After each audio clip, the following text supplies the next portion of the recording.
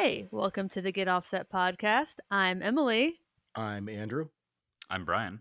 and today we're going to have a little conversation with our friend Brian, as you've just heard, from Spruce Effects.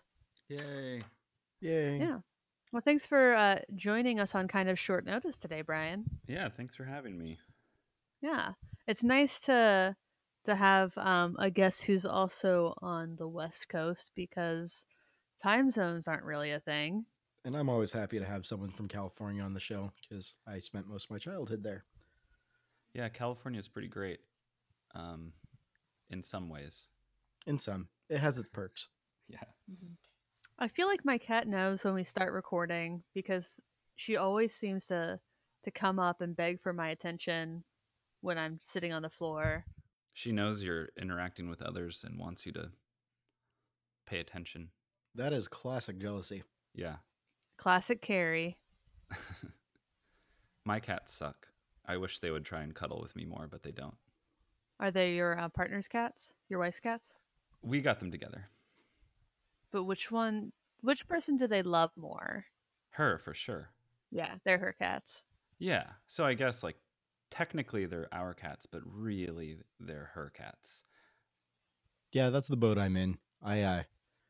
Our cat is our family cat, and I get flack whenever I say, "Hey, honey, can you feed your cat?"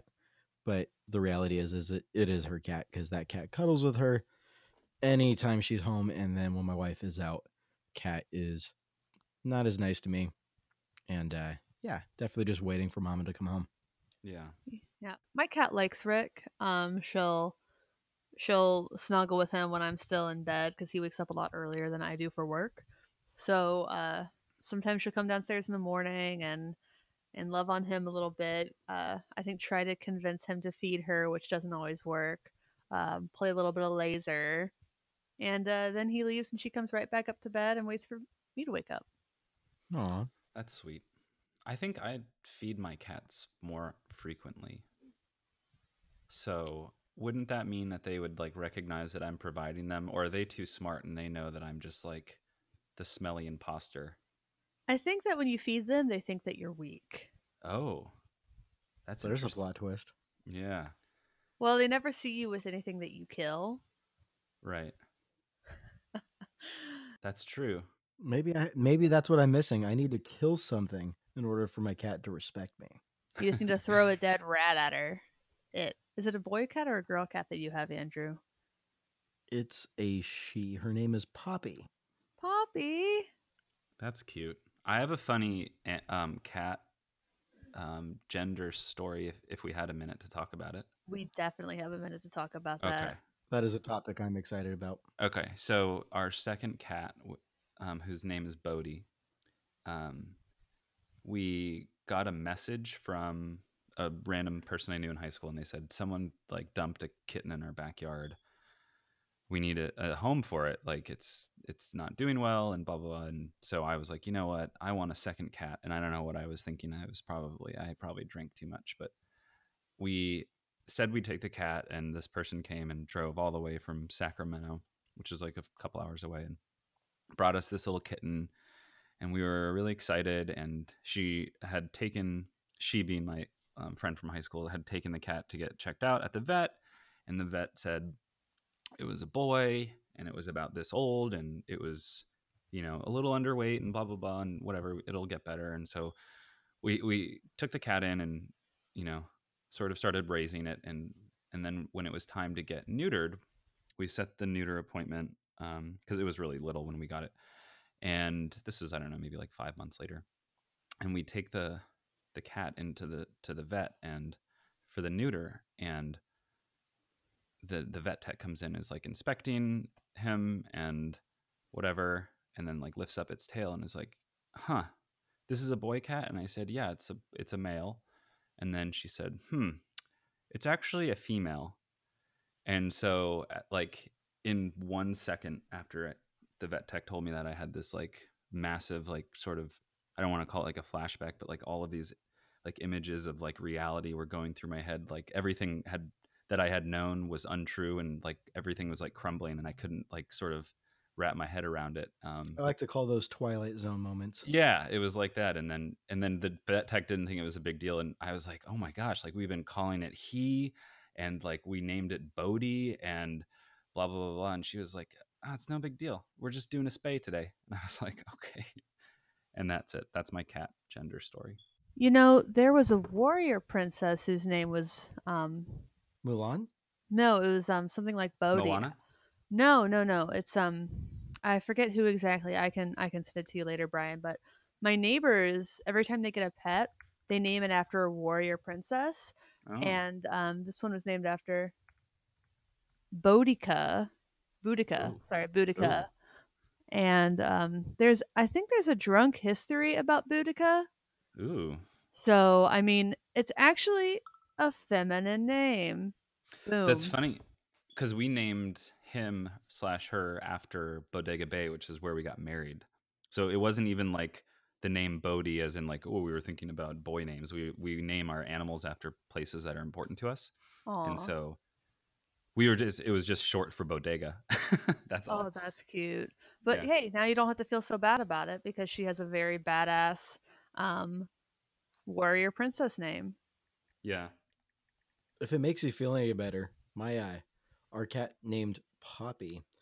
We named just because Poppy is the state flower of California. And we just thought it was kind of cute and sounded feminine enough. And I went to work the next day after we named Poppy. I was like, guys, look at my cute kitty. It's named Poppy. And my coworker, without missing a beat, went, "Ay, Poppy," and then it was just forever ruined for me. And so I'm still recovering from that. I think that's funny. I like that. Yeah. Every once in a while, I'll say that, and I'll get a glare from my wife. And then I chuckle, and then she chuckles, and yeah. As long as everyone's chuckling, I guess that's good. Yeah, as long as it's not bad. I mean, it's like that kind of piece of advice like don't tell anyone what you're thinking of naming your kid because they're going to say something like, "Oh, just like so and so," and then it's going to be ruined for you. Right. Yeah. Like, oh, Donald would be a great name. Oh, Oh no. Yeah. Yeah. Donald Duck. That's what I Right. was thinking. Well, Brian, why don't you tell us a little bit about yourself and your company? Sure. So should I start with age, sex, location? ASL. That's the best way to start any conversation. Okay. Do you really want to start with the age part? I mean, I'm at an age where I don't feel like embarrassed to say my age, be it either because I'm too young or too old. I think I'm at like a medium age. So, but actually that might offend people who are young or older if I tell them how old I am. We Huh. don't I mean, care. I'm already offended. I'm not. Yeah. Okay. You've earned that. You've earned that DGAF. Yeah. I'm 34. I don't DGAF. I was going to say it. Are you glad I didn't? I DGAF. See what you did there. Pretty good. I'm glad. Yeah, I'm located in California, obviously. I think actually most people probably knew all those things except my age. Now they probably think I just wanted to say how old I was. No, that's actually what we brought you onto the podcast to talk about. Was purely about that. We're actually moving on to a podcast about ageist ethics. Yeah, I run my business. Sorry, I won't go into that. Yeah. So, anyways, I'm in California, Bay Area. I grew up here, lived in California most of my life, but I was born on the East Coast, which some people don't seem to be able to wrap their heads around. And yeah, I run Spruce Effects with my wife. We're a little tiny company, and we make mostly dirt pedals. And yeah, it's a lot of fun. We do some pretty interesting stuff, I think. And we just released a new pedal called the Gale. It's a distortion fuzz. It's like a pretty unique circuit design. I mean, some people probably listen to it and be like, that sounds like every fuzz I've ever heard. And that's cool too, but it's pretty interesting as far as like what's happening inside of it. No, I mean this episode probably won't air until the new year, but today as we're recording this, you just released that demo with Demos in the Dark. Yeah, And that was by coincidence. Yeah. yeah, and I kind of can't believe that all of those guitar parts were recorded with the same pedal. Yeah, it's I think the coolest part, and I'll give a shout out to my friend John Snyder at Electronic Audio Experiments. He helped me design it. he like in the final revision, he gave me this. He actually said you should do this. It's really cool, and he was kind of experimenting with it on his end. Um, and it was to sort of tie this input gain stage, so like a pre-gain sort of situation like you've seen on other pedals, and just tie it to the same control as the main um, gain stage. And so like as you turn up the gain, it's not like a linear sort of like, oh, we're just getting a little bit more fuzzy or distorted in a predictable way. It like actually you're making the input hotter, as well as the clipping section, and it does a really cool thing as you go up in the knob. So yeah, it's pretty cool. But yeah, that Demos in the Dark demo is like, I don't know, he just crushed it. And then the other two demos we did with J Leonard J and Collector Emitter, it's like you can't even tell it's the same pedal, and I'm really happy how they all turned out, which is kind of the point, I guess, of having multiple demos, is that you can do a bunch of different stuff with the pedal. So Yeah, it really shows off the whole range of what it can do. And yeah. I'm actually thinking maybe I need to get my hands on one of those, just because, partially because I love the artwork, partially because my grandma's name is Gail, and partially because it just sounds killer. Oh, And thanks. I like dynamic pedals that can get a whole range of sounds. Yeah. Not something super boring. Cool. Yeah. The artwork was actually done by a Czech tattoo artist that I randomly connected with. Oh, sick. I was gonna say it looks Yeah. like an old sailor tattoo. It's so funny. I built this. I did this pedal called the Yeti Machine, and I it was a commission for a custom thing from a friend, and he was like, I want a Yeti on this pedal. And I was like, okay, that's cool, I guess. And then I said, I can't draw a Yeti, just find a picture, and I'm gonna like find the artist who drew it and then ask them for permission. And so he found this random Yeti. It was like on the first page of Google image searches, and he's like, yeah, this one's cool. So I hunted it down, and it was this woman in the Czech Republic. And I contacted her, and we had a language barrier, but she was cool with me using the artwork. And it was a tattoo that she had done. She did a tattoo series of like all the letters of the English alphabet, and Y was a Yeti. And it turned out it was just a really cool Yeti. And then I asked her if she did custom work, and she said sure. And I commissioned her to do the Gale graphics. And it was funny because we couldn't really communicate that easily, but I was like, I just want like a pirate ship getting jacked up in a storm. And I think I maybe used the F word there, but and then she was like, okay, cool. And then like a week later, she sends me this hand drawing on just like white paper through email, and I was like, this is perfect. And I had to mess with it in Illustrator and stuff, but I thought it turned out really cool. Ugh, So, okay, now I have to buy it. yeah. Well, you just did and this is going to be irrelevant to listeners, but we're doing a giveaway for it with Demos in the Dark. I don't know if you saw that. I just shared it on Um, Instagram. Sick. Did you tag 2 of your friends? No, I don't feel like I should be eligible to win it Okay. Oh, because I I'm gonna see. buy I know it. what you're talking about. Yeah. I wanted I'm sorry, I'm just looking at your website right now. The tremolo fuzz sounds so up my alley. I'm so in love with tremolo. Yeah, I did that with the Tone Mob. Um, that was like, you know how Tone Mob does like little custom collaboration Hmm. things. Are Yeah. they doing the That was, Demogorgon or they just did the Demogorgon? yeah, they did the Demogorgon. Yeah, and they did a bunch of other stuff. They did one with Tomcat that was really cool. They did like a muff that was like pretty cool new old stock components that they found. The Tremolo Fuzz was a lot of fun. We only made like 12. 12 of them, I think. Yeah, Yeah. the website Oh, says what? 12. Yeah, it was crazy small, and they sold out pretty fast. But I am talking to Blake about doing another version of it. Oh man, I'd be so into that. Please do that. Yeah, I actually sent him the prototype for the tremolo side like a month ago, and we're chatting it up. Oh, So that was stay and I tuned. know I'm such a nerd for the steel guitar, but I feel like that would sound so cool with my steel guitar. Yeah, Oh, we had a joke about like the fuzz side. I was like, I don't really have the bandwidth to design something totally new. Like, what do you want? And we were just talking, and we started this joke about like this idea of gain juice, like like if you could drink gain, like the more gain you drink, like I don't know. the fuzzier you would become. And But why would anyone drink Gain when they have Tide Pods? Come on. yeah, yeah, and kids are juuling these days and Tide Podding and all kinds of stuff.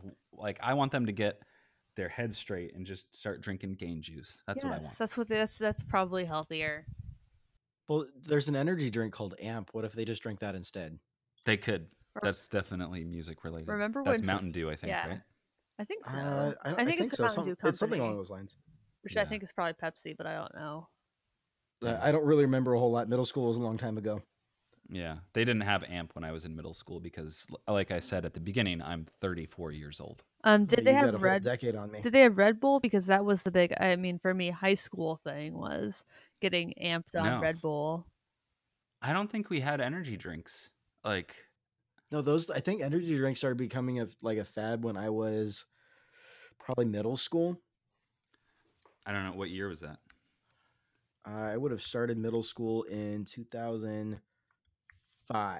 Okay, I graduated high school in 2002. Yep. So there it is. So you just drank a lot of coffee in college. Me, I don't know. I don't think I really started drinking caffeine until I was out of college. Actually, wow. same for me, to be honest. I was the person who, like, I had a boyfriend in college, and he would always complain about how he had to stay up all night, and then he was groggy in the morning. I said, "Why don't you just do what I do?" And he's like, "What do you Yeah. do?" I'm like, "I go to bed at 10. I wake up early, and I do my homework when I'm rested." And this is also the same person who broke up with me because I was smarter than him. That's one of the reasons he gave. Yikes. He was threatened by your intelligence? Well, he said, I think the thing was, like, the roundabout way of him saying that was, his course load was going to be very significant. And I pointed out it was the same course load that I was taking. And he said, it's just easier for you, which I kind of took as a compliment, but also he was breaking up with me. So I cried also. Huh. You know what? Best thing that ever happened to me. I was gonna say, it sounds like you got the better end of the deal there. Yeah. Yeah, my husband right now, my husband for the rest of my life is kind of the best human I've ever Aw. met. So Yeah. Yeah. Would he complain about his course load being more difficult, even though it was the same as yours? probably, Oh, but he wouldn't break up with me Alrighty for it. right. Yeah, that's what marriage is. It's He's a developer type. We were we went to college together too, my husband and I, and we had the same major. I mean, I don't know, Rick, were you on the dean's list? He was also on the dean's list, so he's a pretty smart guy. so you have to be on the dean's list to be smart. Well, I don't know. If that's the case, then I'm out of the running here. Yeah, I'm dumb. If that's, I might just be the stupidest person on planet Earth. I mean, I was in the honors program and I graduated magna cum laude, so Is that how you say that? I think so. Oh, I don't think it's Lottie. I know a lot of people say Lottie, but I don't think it is. Yeah. But I think it's kind of like do you say Porsche or Portia? I don't know. I don't say that word very often. So Porsche. Yeah. Porsche. Yeah, I think say I say Porsche. Porsche. I say Porsche. I can say Toyota pretty well. I'm familiar with that one. I can say Yeah. Ford, which is what I drive. Yeah. Actually, yeah, I call it Dora or Explorer. Aw. Like the movie, like the children's movie. I think it's a television show. Dora the Explorer. Oh, that's right. I was thinking of Lilo and Stitch. Sorry. That is a movie. That's a Disney Yeah. movie, and Dora It is a is, yeah. Nickelodeon show. Right. I have officially lost track. Fellows, we are 20 minutes in and we haven't thanked our sponsor, and we have a new sponsor, and I wanted Andrew to talk about our sponsor. Yeah, I would love to. Our sponsor for today's show goes by the name Phil Sakanashi. Dude is a legend. I've been friends with him for golly. I've known him since 2012, so going on 6 years now. He's a great dude. He runs a small company called Tasty Cables. They are tasty indeed. The rumors are true. He does have great taste in tacos as well. But seriously, especially if you're in Southern California, he does cables. He does custom board cabling. He does name a cable. He does it, and he does it well. I don't know. I know few people who have the kind of work ethic that he does. He doesn't half-ass anything. So I really could not recommend him enough. I'm a little biased because I've been friends with him for a while, and he's just a great dude, and he's been so kind to me and my family through a lot of ups and downs. But I mean, I'm also saying this just completely as unbiased as I can. He does do good, great stuff, and it's great prices. So check him out. Hit him up on his Instagram. Give him a follow. Give him some love. And what He's was that great. name again? Tasty Cables. Tasty Cables? Tasty Cables. Tasty Cables. They have a really cool mug. Oh, they do? Yeah, I think I'm going to buy some cables and also see if I can get one of these mugs. We'll talk to Andrew first. Yeah. Okay. Andrew, can I get a mug? I want a mug. I don't have enough mugs. I have 100. I'll hit up Phil. I'll shoot him a text message. Cool. So, well, hey, let's get into today's topic now that we're a full 20 minutes into the episode. 21 minutes. Thank you very much. 21 and 19, 20, 21, 22 seconds. All right, so we're going to talk about a topic today, and Emily and I were talking about it earlier this week, and we started to get into it, but we didn't get into it entirely. We just have vague ideas of how we feel about this subject, but that came up with the subject came to be when we talked about this whole idea that musicians get upset with people who are successful and immediately say that they're a sellout. And I think we were like, well, what exactly does selling out mean? Is selling out even a thing? Do we see that in the gear industry? And oh, absolutely. I've seen so many people say, oh yeah, so-and-so from this company is a total sellout. Or like, what does that mean? Yeah, and Andrew, when you first mentioned this, I think my response was, I have strong feelings about this. And I think they weren't what you were expecting from someone who worked at Beggars Group, Matador Records, has worked with indie labels, worked with indie festivals, and independent artists. And yeah, so I don't think that my thoughts are really what you would have expected. Yeah, it definitely took me aback a little bit, and I don't know if I agree with you, but I also think we might agree more than I think. I don't know. This is going to be fun. This is going to be a great conversation. We're going to dig into this. Brian is also going to join us for Yes. as co-host for the section. We're going to have a conversation, the three of us, and really get into this. Yeah. Well, I mean, if we're talking about musicians, this coming from me who's just on the south end of 30, and I know a lot of musicians, and I mean, when I was 15, if a musician I liked was on a commercial, I would have totally thought they were a sellout. Like, oh no, oh, this is awful. But now Taylor it's so, Swift. I love, you know what? I love Taylor Swift. Let's save that for another day. But I actually agree with you, but we'll it's like save that for I another don't day. think people remember that like Ryan Adams was in a commercial for like The Gap in 2002 or 3, like right after Gold came out. Barf. He was doing something with little, I think it was Willie Nelson. They were doing a Hank Williams song, and you know I loved Ryan Adams, so I was excited to see him on television.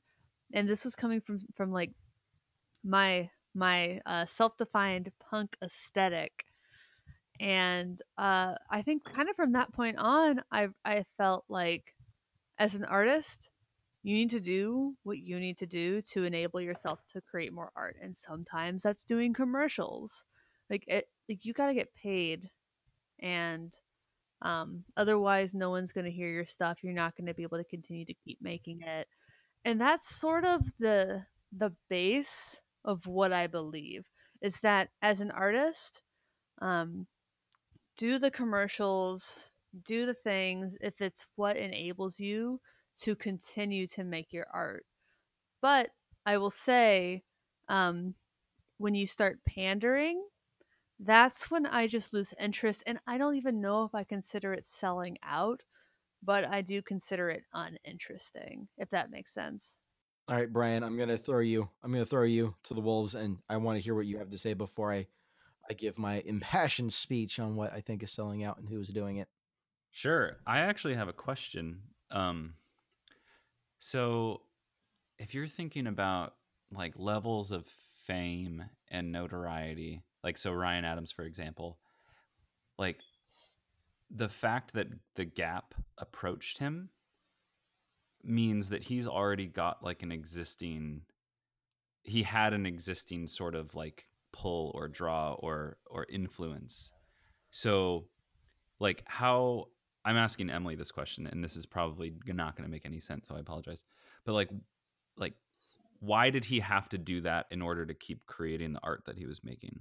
Right? Like, was it he looked at his bank account and said, if I don't do this, X dollars paying Gap commercial, I'm not going to be able to finance my next record because the last one didn't sell well? Or was it more like, hey, Gap approached me, I've got like kind of a recognized name now, and they want me to do this thing, and I can make a fair bit amount of money doing it, and like, whatever, I don't really care. So I'm curious, like, Is it more like, what's the line between I need to put food on the table and be able to fund my next project, and hey, I'm famous now and I'm worth some money. I'm going to take as much money as I can get out of this. Is it Well, kind of like that? I well, think it's like the chicken and the egg. let That's all. let me talk. Yes, please. So in 2002 or whenever this came out, Ryan had like some success with Gold, but he was still Mhm. very much considered a new artist. It wasn't so much like, oh, here's this person who has this pool, so much as I think the whole campaign was pairing an established artist with a newer artist. So I think Willie Nelson was the other person in this ad, and Willie Yeah. Nelson was the one with the pool in this. Oh, so Willie Nelson is a sellout. Willie Nelson could do whatever he wants, Andrew. Yeah. I don't know if you heard me. And we don't record the pre-show on this, but when I was getting up to pour my gin and elderflower tonic drink with a slice of lemon, I was talking to my husband, and I was like, "Did Willie Nelson write this terrible song that he sings sometimes?" Like, Willie Nelson sings some bad songs. He writes some great ones, but he sings some bad ones. So I mean, but Willie Nelson is a legend. I feel like once you reach that status of like Willie Nelson or Johnny Cash, and I love classic country, Waylon Jennings, Merle Haggard, Loretta Lynn, like I think you're past Townes selling Van out. Zandt. Like, Towns, well, rest in peace. He never sold out. No, he He didn't. died. He died too young. Yeah. His estate might have sold out, but I don't think you can sell out at that level either because you are you're legend.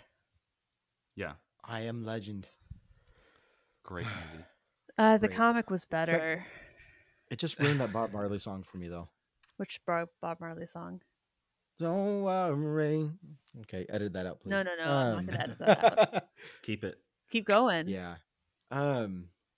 No, I actually like to sing that song to my kids sometimes, and I don't know if I could ever watch I Am Legend again because Will Smith, like, spoiler alert, but the movie's been out for so long, I really don't care.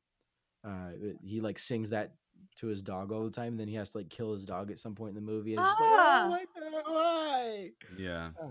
Yeah, that's a heartbreaker. But let's hear Brian's perspective on Yes. selling out. Yeah, that's let's see. Okay. This is funny because I don't know if you all use Spotify, but like they just, they do their year end like totals and like have this cool little dashboard where you can see like who your top artists were. And I actually like ran this morning just listening to like my Spotify generated like most frequently listened to artists, and it was like, oh, every song was great and it was cool. But I noticed on social media this week a lot of like artists were posting their like artist dashboard, and it tells them how many plays they had total, how many like hours of listening in how many different countries. And I was like scrolling through like these like, medium well known to like very well known artists, and they were like, oh yeah, I had 80 million plays. And then I was like thinking, oh, how much does Spotify pay out for like a play? And then so I started Googling, and I'm sure listeners or you guys have been interested in this topic, but it's like not very much, obviously. It's like a third of a penny per play, I think. Yeah, like like $0.0038 is like the average. And there are all these memes being posted of like F Spotify, they made so much money and they're screwing over the artists and blah blah blah. And I don't know. I was thinking a lot about this sort of idea of like, if you're gonna do art as your work, and like you should be paid for it, but at the same time I sort of feel like don't bite the hand that feeds. Like if you're getting paid not very much from Spotify, but they're, generating 10 million plays, that's not like an income to live off of necessarily. Um, that's like just that should be a component of how you're leveraging your art to make a living. And I think like if you make the choice to do art for a living, there's also like this business component. You're working for yourself. And I'm not sure that I know like at what point do you become a sellout? Like I That's think fair. I think as an art consumer, it's really easy to like say, "Oh, that band sold out at that album because like it didn't resonate with me anymore." But at the same time, like there's this business side. Like you would have never even heard of that artist if there had not been like a way for you to consume their art, unless you were like Right. hyper vigilant, I guess. Like there are some people who are like finding and discovering the newest coolest like garage bands who eventually make it, or maybe not, that but are doing really cool stuff.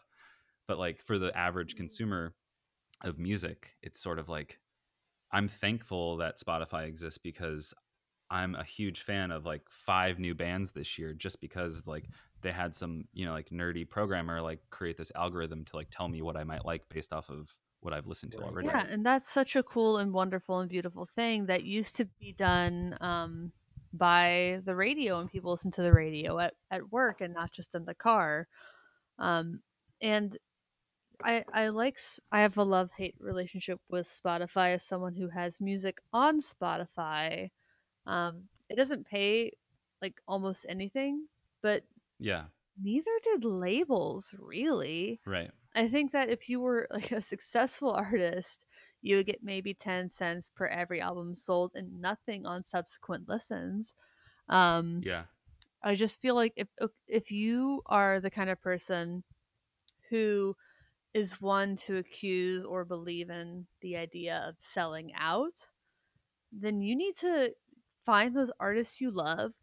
You need to buy their records and not just listen on Spotify. You need to buy their merch.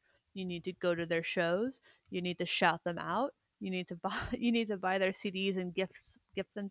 I'm sorry, do people still buy CDs? I do, but I I get a don't. lot of flack for it.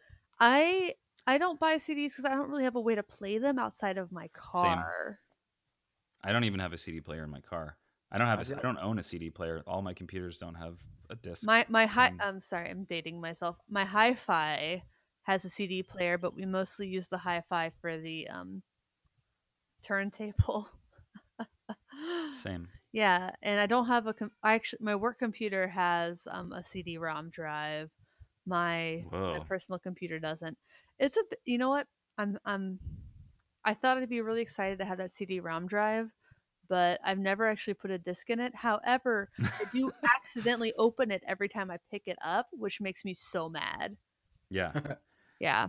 that's But I hilarious. have my car is like a 2008, so it has a CD player. Yeah. Your car doesn't have a CD player? Is it old or is it new, Brian? No, it's new. Oh my It's gosh. new. New cars don't have Yeah. CD players? This is kind of I blowing my guess mine mind. doesn't. I don't know. It's like it doesn't have it. But it's not a Porsche. No, I don't own a Porsche. Is it No. a Ford? Is it a Toyota? Is it another car name that we can pronounce? Yeah. Yeah. Yes. You Okay, can pronounce it. It's fantastic. an American car. I'll leave it at that. mm, Um so in this conversation I'm thinking now like I'm a huge Dave Bazan fan. I don't know if you guys are. Um Oh yeah, you're not. Okay. he played Timber the other year. He played the festival I work for Awesome. the other year. Yeah. So he's like if I were to take a hard stance on this whole selling out thing, I think I would use him as like inspiration to inform like my idea of it's possible to like eke out a living and without selling out, because I think he's done a really amazing job of like balancing the sort of brand but also like just doing whatever the f he wants like as far as like his art goes. um and he's evolved and done tons of different stuff, and some of it's worked great like as far as like making money, and some of it hasn't, but it's still like he tours constantly and sacrifices constantly to like keep going, whereas I think a lot of medium famous artists like him like peter out because they didn't hit it big, and that's like kind of maybe soul crushing. I don't know. I've never been like a musician like Right. I that. mean, if you're working so hard and that's your goal and you don't attain that, like, Yeah. yeah, that's definitely, all right, boys, it's time to pack it up. Right. Or like, I don't really want to put in the effort to like take time off touring to write the new record, and then that's your last tour because you're not making new stuff. Yep. And for him, it's like he's evolved and like done all of these different cool things, but like sort of maintained his level of success without compromising what he set out to do originally, which I'm assuming, I don't know, is like, make the music that he wants to make. And I think that's like a pretty cool example of not selling out, but maybe not even having the opportunity to sell out, but also like finding that balance of I can do this for my life and my work. No, I definitely hear that. I think, all right, so there's definitely parallels if we tie this outside, move from music world into the gear community. Yeah. There's definitely companies that fit that kind of vibe. I would say Analog Man would fit that vibe. I would say Bondi Effects fits that vibe. I think you fit that vibe of, from what I can pick up on. But before I get there, I'm gonna rock the boat a little bit here.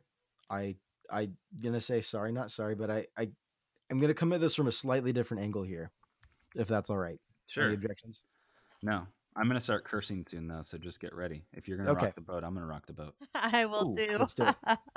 Cool. Woo!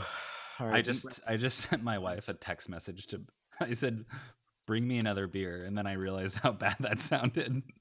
At least say please. Bring me a beer and didn't make have me a time. sandwich. Yeah. No, don't do that. Eat her down. I won't say that. All right. Sorry. Continue. All right. I think there is a thing, such a thing as selling out. And the definition of that, I'm going to go with if you're compromising your values that you initially stuck to, unless you're like, of course, it's okay to evolve with your values. But if you're compromising your values for the paycheck, I think that's when we start to get into the ballpark of selling out. Mm-hmm. And I think the line there is a little bit gray. I'm not going to pretend like it's cut and paste or cut and dry. But for a little bit of context, me, I grew up listening to Seattle grunge, and of course, there's all the stuff with like Nirvana hating on the record label, so on and so forth. But then when I was in middle school, 2007, Sarah Bareilles dropped the song called "Love Song." Anybody familiar? I am, and I know Yes. the genesis of that song, and I would love to yap about it forever. So we could yap it about it forever, but just real briefly, my basic understanding is, correct me if I'm wrong, but this is like the basis of how I view record labels. Is Sarah Bareilles is told by the record label, I need you to write a love song. I need it to be this, this, and that. You need to pump it out because we're paying you to do so. And this isn't about your artistic expression. This is about you fulfilling your artistic duty. And so she wrote the song that says, I'm not going to write you a love song just because you asked for it, just because you need it. And it's just the super sassy clap back to the record label. Am I completely off base here? Is my whole life a lie? You're fully right. That song's about, I think, specifically Amanda Ghost, and as was the song King of Everything. She was a very, very rude record producer. She also co-wrote "You're Beautiful" by James Blunt, so feel free to hate on her. Oof. Well, no, I'm not hating on Sarah Bareilles whatsoever. No. Amanda Ghost did. Sarah Bareilles is fantastic. I'm reading the Sarah Bareilles wiki page right now, and it's not super informative, but it does hint at the tension that we're talking about. Yeah, Amanda Ghost was not a very pleasant person to have as an employer, apparently. But I think she ran Epic Records. Yeah, but she wasn't very I don't know, she was kind of hardline. You kind of wonder how she would have fared if she had been a man, but also it doesn't excuse rude behavior. Yeah. So that's kind of where I started to learn what it was like to sell out and what it looks like for someone to say, you know, no, I'm not going to sell out. I'm going to write this song. It's basically just a big middle finger to you and what you want to be. I'm going to do my own thing, my own artistic creation. And when I was a kid, I thought that was the coolest thing. And I don't know, that's something that I've always respected. given my understanding of the situation and what all that entailed. I mean, that's very cool. Can I rock the boat? Rock the boat. Rocket. Gale, Okay. rock the boat. So I don't know nearly as much about this song as you guys do, but I have a question that might pose some interesting ideas. So, do you think that Epic Records would have released this song or even allowed it to be recorded if they had not thought that whatever the resulting fanfare or buzz about it would have benefited the label? Oh, certainly not. I mean, well, they don't really have so much say on like what you record. I mean, you kind of pitch them an idea and Right. then you do it, but I obviously they heard something catchy as hell in that song that I'm sure Sarah Bareilles intended that song to be catchy as hell. Yeah. I mean, it was still her art, it was still so great, and I think that the story behind it, I don't remember that story from when the song was released. I just remember hearing about it later. Sure, same. But I just think it's interesting that like it's, a song standing up to the label, but at the same time the label put it out and made S loads of money off of it. Like Oh yeah. it's Well, and I think it's completely fair to say that a lot of that kind of stuff, or like the drama that we see in popular music, it could definitely be manufactured for the record sales and whatnot. And I don't know. I mean, that happens in everything that's entertainment, manufactured drama. You think about, yeah. I don't know if you fellows watch NASCAR. I used to work in Formula One, and the drama and that is so manufactured. It's incredible, but people eat into it because the only thing that's more exciting than watching cars go, 300 kilometers an hour, is watching I cars don't go know how through. fast that is. It's 180 miles per hour, I think. Um, was I don't I'll quote myself on that, I guess.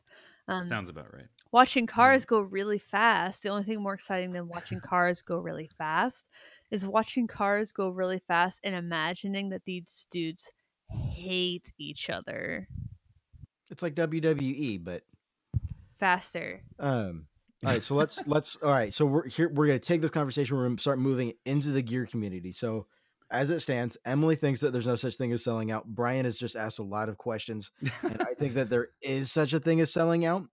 And I've given a brief definition of what that looks like, but whether or not this applies in the gear community, we're about to get into. And since I went last for the first round, I would love to go first this time But and to but follow my Andrew, train of first, thought. can I ask you?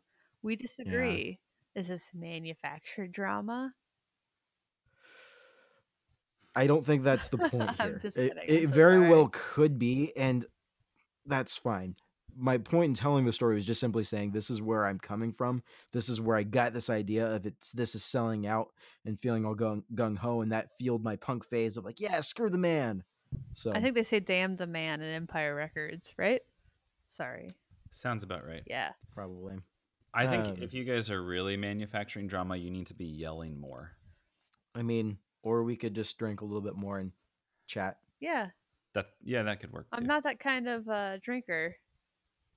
You I'm don't more get of any more of a pub kind of guy, not a club kind of guy. There.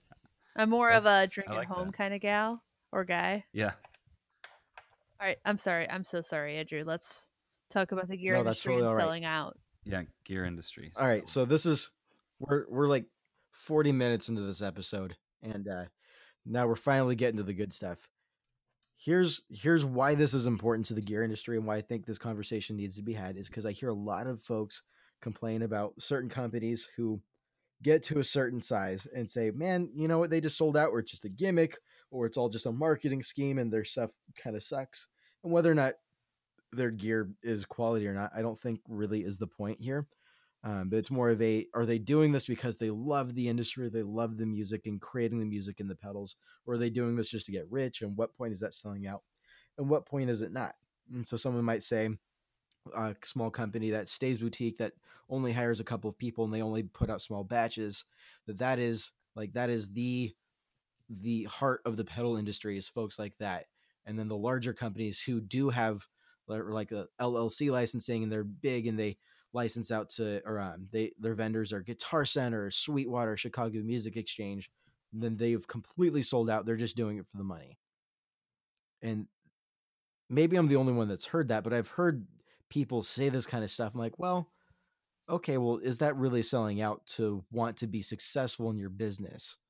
And how do we feel about that with the gear industry? And not that I want to like quash or put any blanket statements on the gear industry necessarily, because every company is a little bit different. But I think that's a mindset I've heard quite a bit, and I think it's worth us discussing. I think having Brian on the show creates a great dynamic for us Yeah. to talk about Yeah. that. I mean, my instinct is who starts a business to not make money? And with that, I'll turn it over to Brian. Yeah. So maybe, yeah, I can offer some perspective. I think that I don't know of another industry like maybe guitar pedals, or we could just say gear in general, like, or boutique gear, or like handmade music Amps, related. guitars. Yeah, amps, guitars, cables, accessories, whatever. I don't know of another community that is like as driven by DIY, um, in the sense that a lot of the companies that we know did not like start in a boardroom. Like they started in a garage where someone was interested in learning more about, like, oh, what's a low capacitance cable do? Oh, I think that's cool. I want to make my own. Oh, cool. That wasn't that hard. Okay, now I'm going to like start to think about building cables for my friends. And then, oh, I got my first order. And then now all of a sudden I have this cable company, or same thing for guitar pedals. I think a lot of it starts that way, from like this like general, a lot of the people in it have this very similar personality trait, which is like the thirst to know how to do something and make something, kind of like Mm-hmm. maker culture, I guess. And they're not starting out like, oh, I worked in a restaurant and I want to start the new like Michelin star rated restaurant. So now I need like a business plan and investors and blah, blah, blah. It's like literally, I was modding pedals for my friend, and now all of a sudden I have a website, and now all of a sudden, like, I probably have to pay taxes, and now all of a sudden, like, this artist approached me about sponsorship, and it like sort of grows in that way. Right. It's a lot more organic, to use a Yeah. buzzword.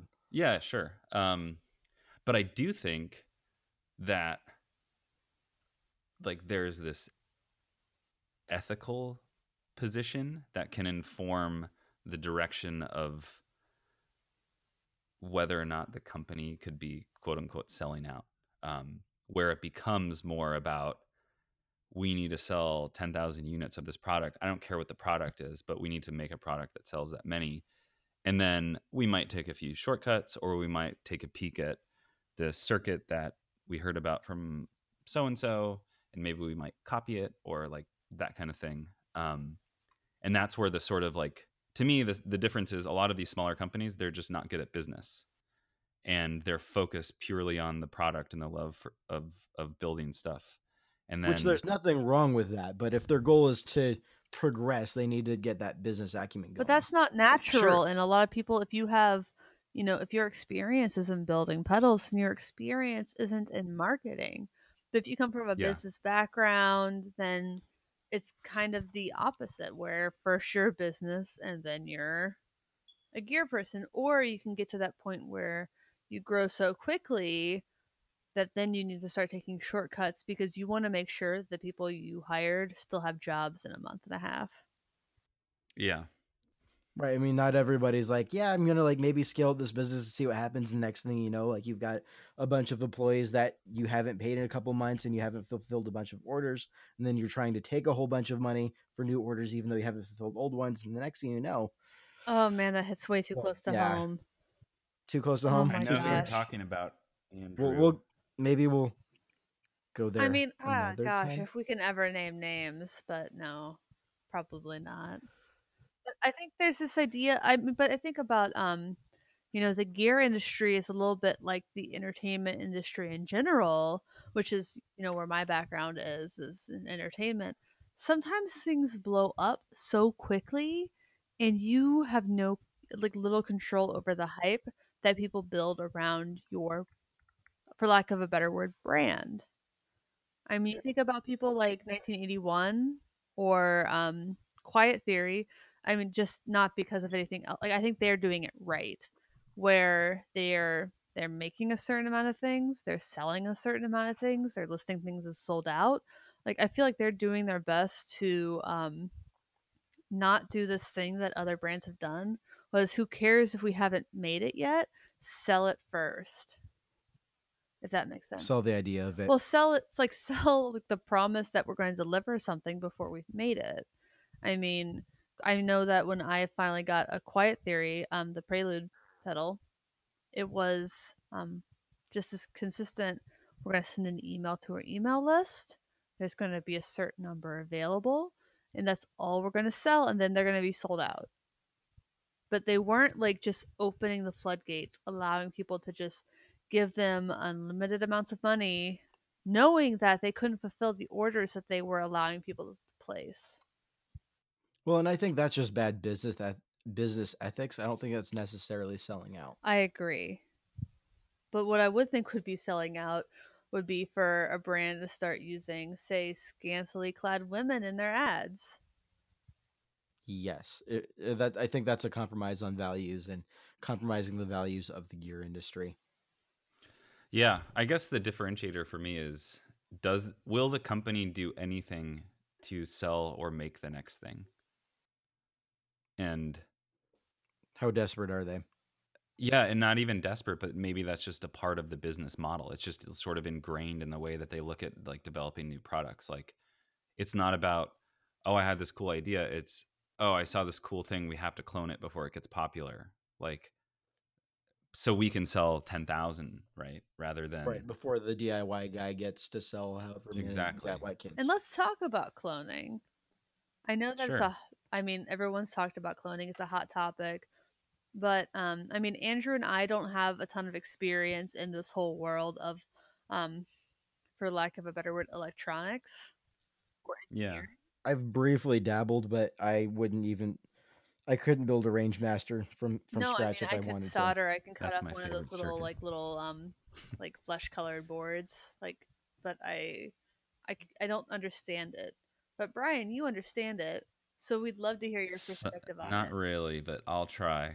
I know what a breadboard is. Does that make me qualified? Yeah. I Yay. have breadboards in my kitchen too. I have them in my kitchen, but they're different kind of sorry. breadboards. See, you started the puns, and now I'm gonna have to start making tree puns just to kind of spruce up the atmosphere Guys, a little no bit. pun. Yes, Come on, please. pun-free zone. Okay, no puns. Next 5 minutes, no puns. Okay. I make no promises. Yeah. Okay, dads. That's funny. Yeah, so I don't know. Cloning is a complicated but also very simple thing, I think, for a lot of people. And the difference between, in my opinion at least, like the difference between like truly understanding the nuance, like in this world, it really does come down to like, do you actually know like what that circuit is? And if you don't, then it's very simple and easy to say either, oh, hey, cloning sucks, I hate it, or hey, it's just another clone, who cares, everybody does it, I don't actually really know why it's a big deal. And explaining why it's a big deal sometimes from like builders' perspectives is like really difficult. So like, I don't know. I mean, and we kind of talked about this before we started recording, but the idea of like the big muff, right? Like, should the big muff never be cloned? Like, is it unethical to clone a big muff or improve upon a big muff and sell it? And like, that's a question I don't know the answer to. And some people say, well, it's fine because, you know, it's such an old circuit and the new ones don't really resemble the vintage ones, and the vintage ones are $800. So I'd rather pay $250 to a boutique builder and get essentially the same thing, but you're still stealing from Electro Harmonics. Like, what does Mike Matthews have to say about that? Like who's thinking about taking, you know, food off their table? And that's a really sort of interesting nuanced position. And if you don't understand like the differences in the big muff circuits or what's currently available, you might just say, hey, they all kind of sound the same. It's kind of messed up that this builder is making something that sounds the same based on this other thing. And then there's this whole concept of like the legality of it, right? This is like, if you've ever read the forums, there's always like an armchair lawyer that pops in and is like, oh, you can't patent electronic schematics. Like no one owns electricity. Or no Therefore, everything's fair game, right? right. And then it's like, okay, well, you don't even have a discussion then, right? Like I can take that schematic drawing, redo it on my own computer or notepad, and then it's Yeah, mine. Brian, tell me more about that Gale. Yeah, what about it? When you think about patents, it's insane to me that, and I'm gonna name names, that Pedal Train can patent their pedal board design, but that you can't Yeah. patent a PCB. Well, you can patent. Well, your PCBs are protected under like artistic copyright.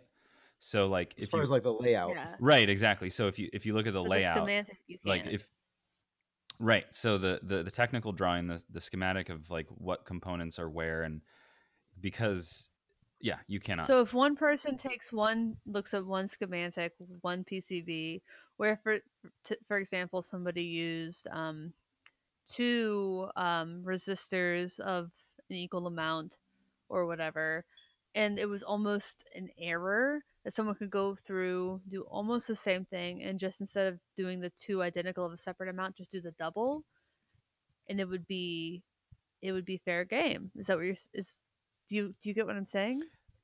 Yeah, Yeah. but even further, it's fair game to go find Mike Matthews' original Big Muff drawing, or he actually co-designed it.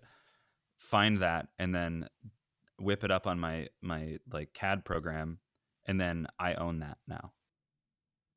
So, like in theory, Brian, I could purchase a Gale from you. Yes. I'm not saying that I would ever do this because Yeah. Because we I- don't know how. I'm lazy. Well, you wouldn't be Oh, able to find the transistors that make it sound that good. So, They're magic. well, you could, I guess. Actually, you could. That was a bold statement. I couldn't contest it if I wanted to. But let's just say in theory, I bought it from you. I opened it up. It's not gooped up. And I can, let's say in a fantastical sense here, that I'm smart enough to be able to sort out the schematic on my own. And I recreate it and I build 10,000 of them and I sell them for less than what you're selling. I beat you in business theoretically. And I just name it something else and do my own artwork. There's nothing you could do to me legally. Is that right? Yeah. In this case, no. And if you have like a novel, patentable sort of concept, you can like there are those in the electronics world. They're few and far between.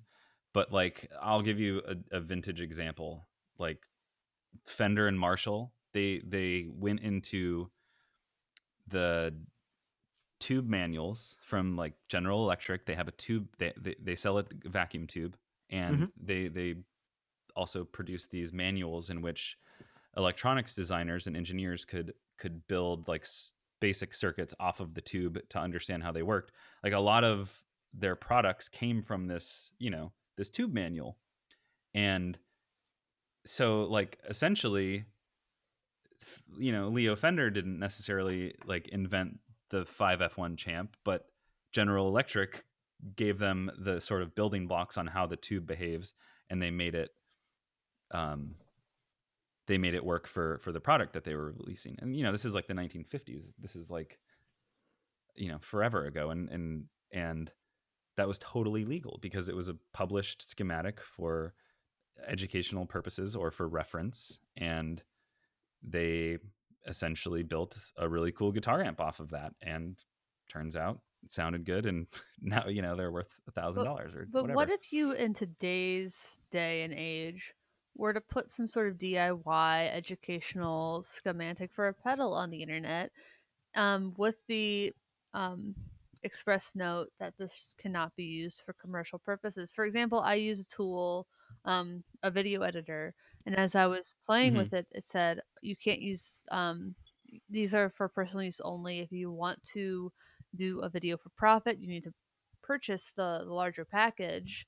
Um, what if you were a person who saw these free schematics for educational purposes, not for profit, on the internet, and then use those to create a pedal that you then did sell for profit?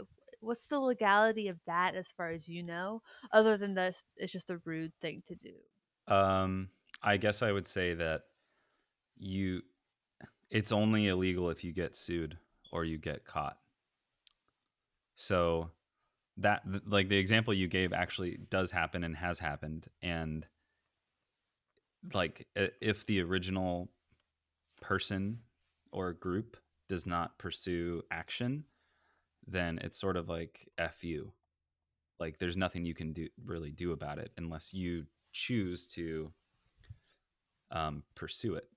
And then that's when that, like, so think about it like this: if you got a huge company that says, "Hey, I like that DIY circuit," for the example you're giving, I'm gonna steal it and I'm gonna turn it into a product, and I'm maybe I'm a $10 million a year revenue company, guitar pedal company, and you're basically putting a DIY website in a position of saying, am I willing to hire a lawyer to pursue this action? And I've never been in this position, but I would say 99.99% of the time they're not going to, one, be able to afford it, or two, like want to interrupt what their sort of objective or goal is, which is to like further the knowledge and understanding of guitar pedals to the public for free.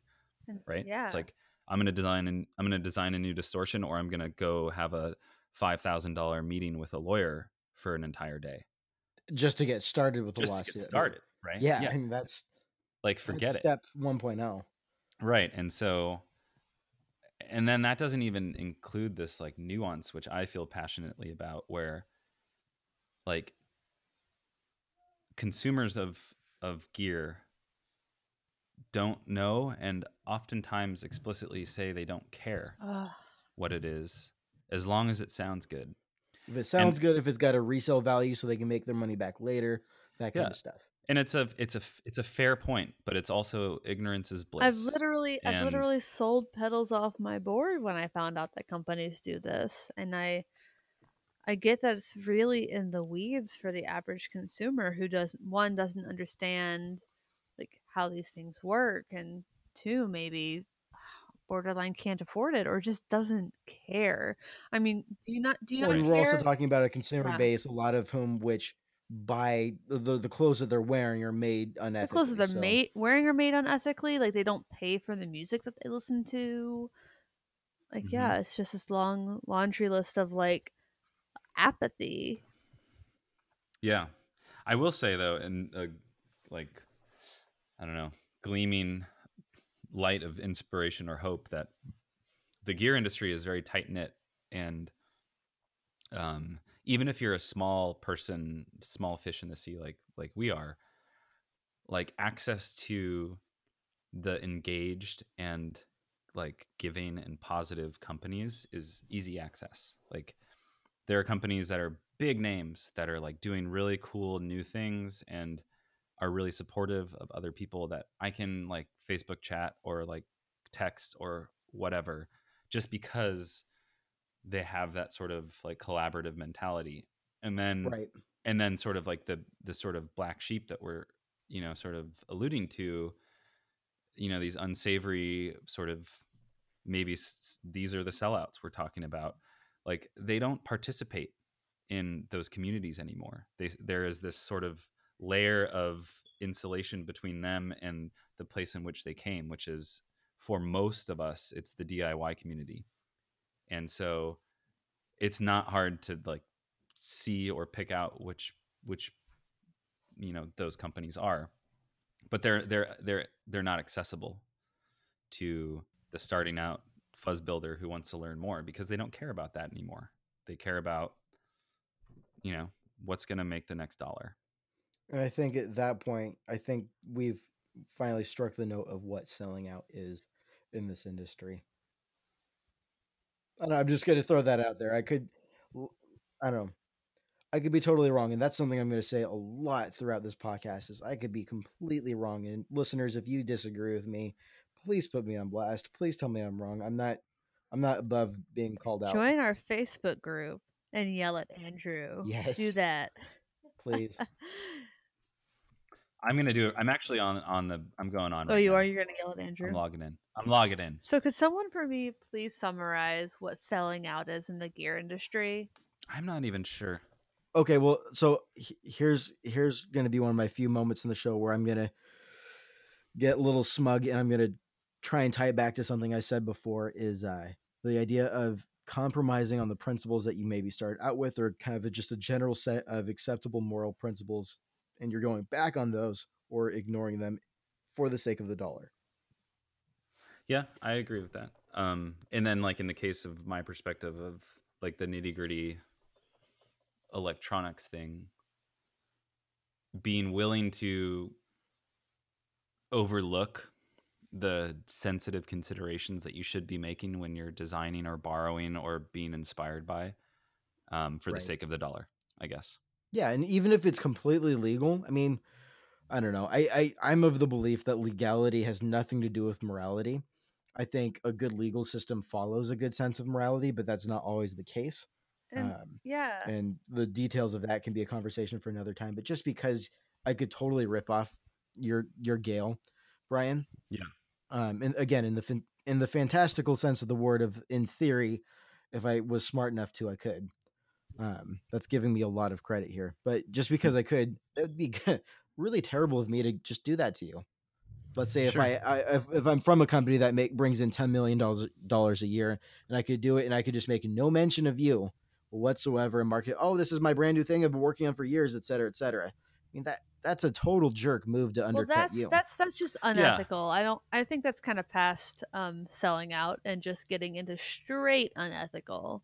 Well, I think it's selling out because you're doing it for the money. You're doing it for the notoriety. You're doing it for the things that when someone says so and so sold out, the assumption is that that person is going after this certain attainable But goal, selling money, out for fame, money, etc. like as an artist, isn't necessarily unethical. In fact, it rarely, in my opinion, is. I mean, if you want to say that if you sell your music to a commercial to be used in a commercial, there's nothing unethical about that. It's just it is chasing the money, but there's no hopefully no theft. There's no hurting of anybody. Hopefully Right. there's no like demeaning of any group of people.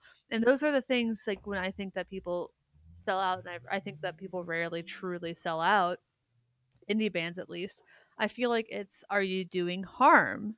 And if you're just looking to make, your money, I don't think you're probably not doing any harm. If you're stealing somebody's idea, if you're stealing somebody's product and their years of hard work and then trying to pawn it off as your years of hard work, like if you just straight up take that DIY pedal board schematic for an amp in a box and then you make your own and pretend that you spent years, that's that's just lying. So I just feel like there's a difference between Yeah. lying. Lying is not illegal though, I mean, in a lot of yeah, it's cases. not. But it doesn't but I think Yeah. that in the acceptable behavior in the society that we've created, it's it's not acceptable typically to lie to sell product. I mean, and people do it. People do it like So they're like it's in some very small circles is considered improper, but I think that by and large if you ask a child is lying okay, they're going to say no even though they do it all the time. right. Yeah. So I think where we're at is I would put that in the classification of selling out. You wouldn't, but I think we all can agree that that's super screwed up and that we don't like that, and that we're willing to put our money where our mouths are in terms of what companies we're willing to buy from and what companies that we refuse to represent Totally. with our boards. Totally. And you know, it's like unfortunate that like I don't know, this is what I always come back to when I think about this topic, which is I'm not going to go out and like spend my time bad mouthing and utilizing like sort of my understanding of what's behind the scenes to like educate people, and maybe that's like what I should be doing. I don't know. And so like for most of the population who don't, you know, care or even understand where to start to begin to care, like they're never going to even know. They're just going to be they're going to be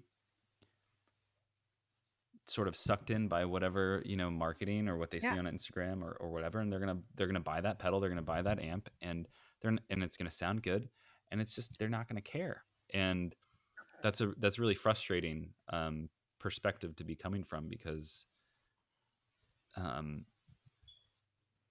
you wish that everyone knew and were making super informed decisions, because if that were the case, like, those companies wouldn't exist, Yeah. because most people are Most people good. are good, but I don't think enough people GAF.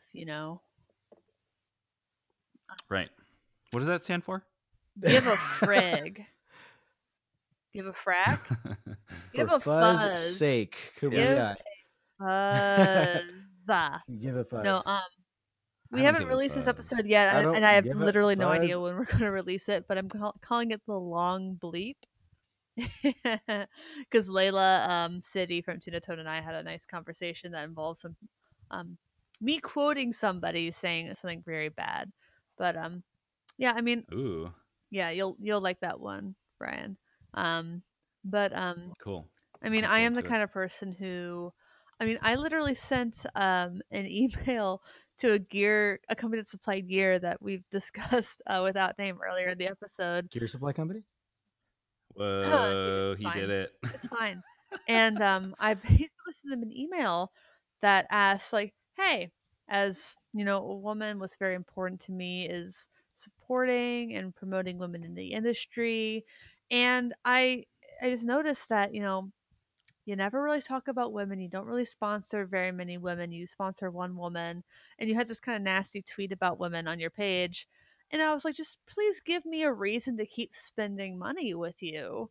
And I sent them that email, and Albert was the one who responded. Thank God for that company. And he was just so sweet and wonderful. And Albert and I are still friends to this day. But there are other things I know about that, like the whole situation. But long story, secret story short, um, that's always the kind of person that I've been. Is I want to spend money with people who have kind of the similar idea that I do. Not in all political realms. I don't care about that. I think it's weird to care about just buying from people who have the exact same ideologies as you do. But I want to spend money with people who um, support diversity in the industry. And that's what's important to me personally. And everyone has that different thing that's important to them. And I think that um, if we continue to spend our money where our mouth is and where our hearts are, that I think that will foster a really great gear community in general. Yeah, absolutely. If you were listening to this, this is an invitation for you to kind of jump into. Not that we need to spend more time looking at pedals, because I know I spend way too much time doing it. But if you're getting, please join us in doing the research on what companies are on your board.